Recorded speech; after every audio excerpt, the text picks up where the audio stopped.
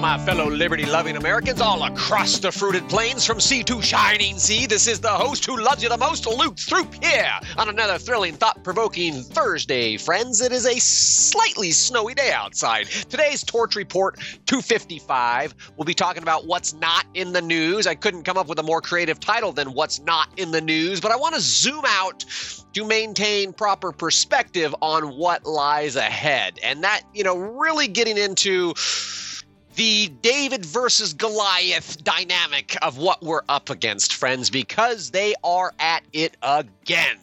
It's not exactly a secret, but the global elites are meeting this week to plan out the rest of our lives. You and I were probably not invited. Of course, virtually no one is paying attention, and all of this is happening while there are some quasi-honest liberal media outlets that are beginning to acknowledge what happened in Arizona in the Arizona elections appears to be outright fraud.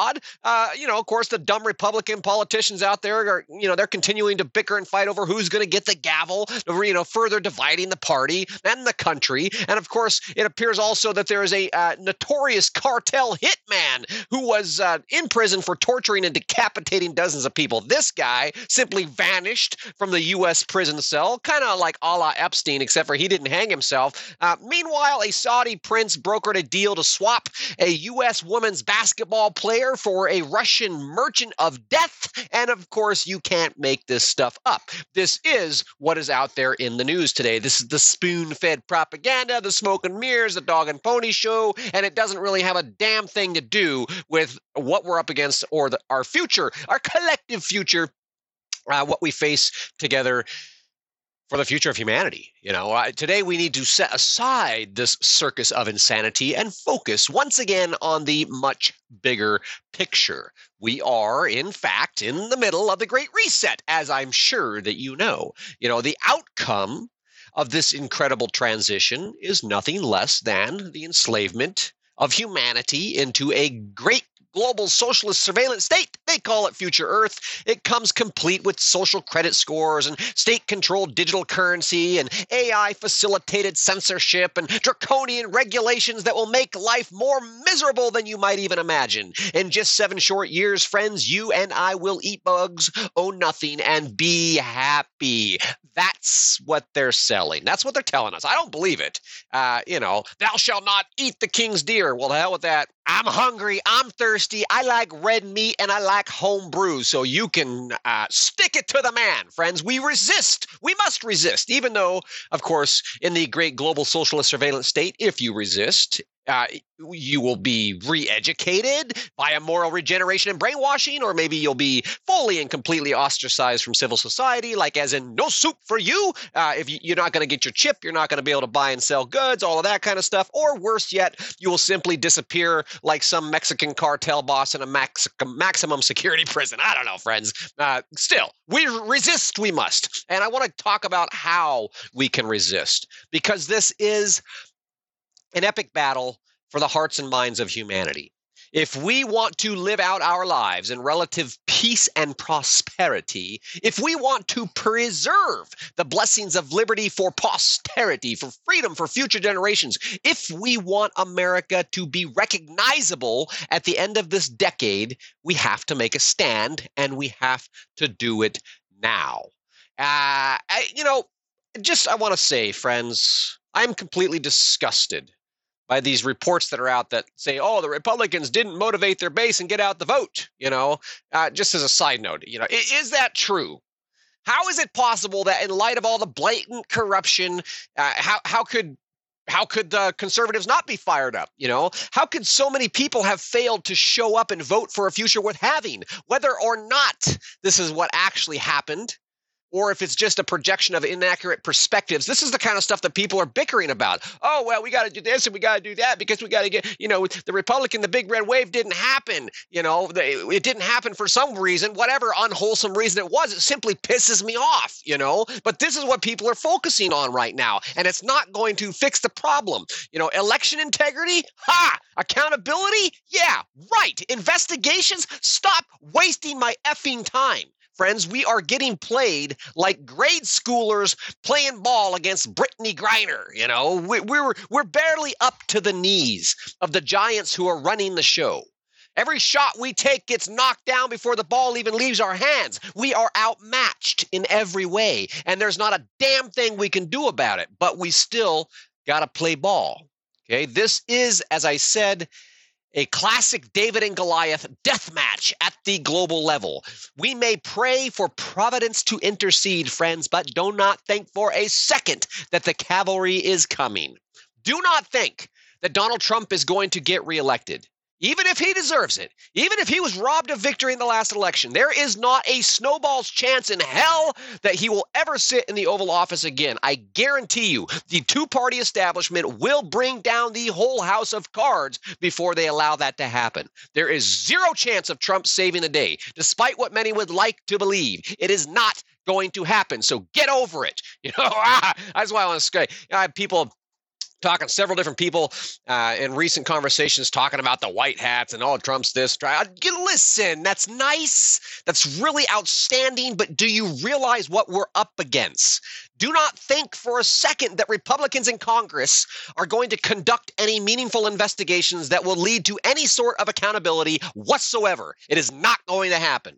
They may pull off some entertaining political theater, but in the end, friends, nothing's going to happen. They are powerless. Our elected representatives are owned by an army of highly adept lobbyists who are skillfully doing the bidding of the global cabal. In other words, we don't have representative government anymore, and our representatives are not running the government anymore. And don't forget, friends, don't forget about the invisible hand. Don't forget about the global cabal, the global forces that are forged in darkness, that have fused public-private partnerships that are infinitely more powerful than any nation state has ever been.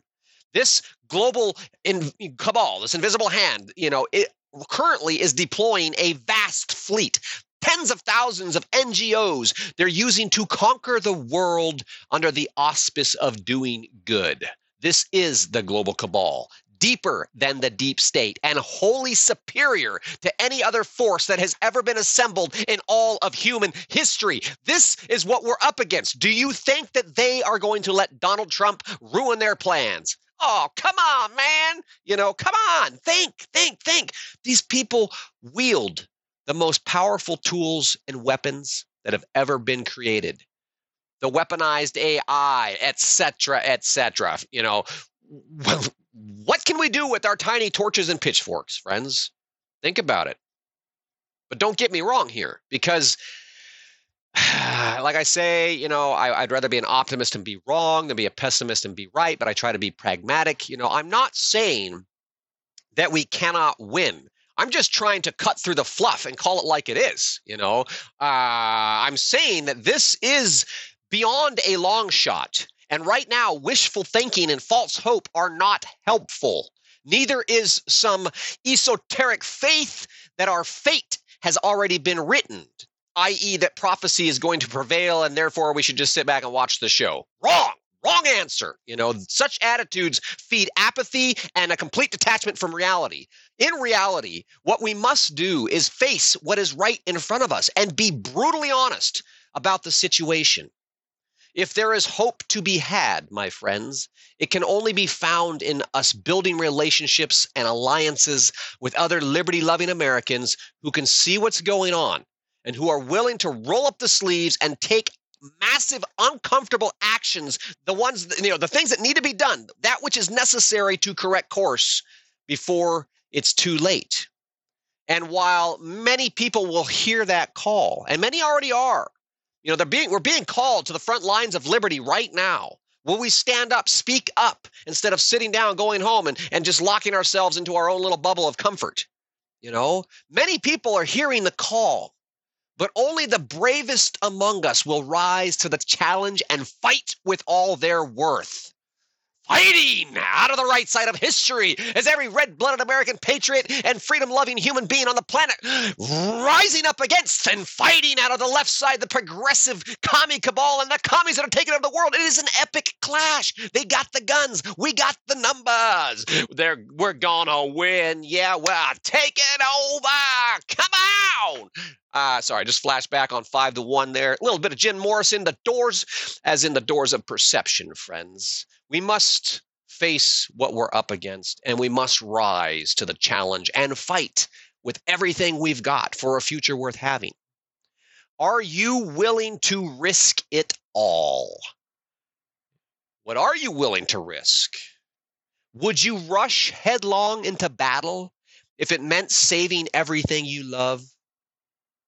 Would you rise and fight the beast if it meant feeding your hungry family?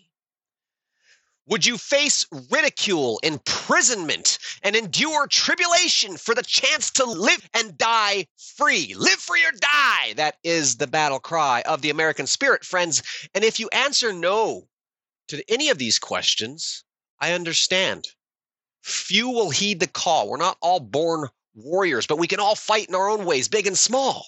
Maybe we don't want to run at the beast with a pitchfork, Maybe we want to be in the back, with a big box of bandages to help those who get beat brutally on the front lines. I don't know. I don't want to try to talk about here, friends. Just realize that what we're up against is daunting. It's big. It's scary. But do not shy away from hardship. Instead, delight in danger as our founding fathers once did. That's what we've got to do. We got to dig deep, tap into that American spirit, the indomitable American spirit, and press forth, knowing that very few will heed the call. So what then? What do we do? The few that rise to fight, what do we do? What do we do? We need to face it. We're physically outmatched. We're literally outgunned. We are strategically on our heels. We are behind the ball. We are losing. And that's the reality of the situation. And the wise would realize that because we're physically outmatched, literally outgunned, and strategically on our heels, this is in fact a battle of wits. It's a mental game. It's psychological warfare. We're not going to be able to physically fight our way out of this, okay? So we must ask ourselves some questions. The enemy is recruiting allies. They're building public-private partnerships at the global scale. They're recruiting allies. Are we recruiting allies? The enemy is persuading the masses. Of course, they're using weaponized AI and algorithmic social interventions, but are we persuading the masses? Are we persuading anyone? Our neighbors? The enemy is relentlessly on the move. The enemy never sleeps. Are we relentlessly on the move, or are we once again just going to get lulled into complacency? I don't know. The enemy is driven by an unshakable conviction.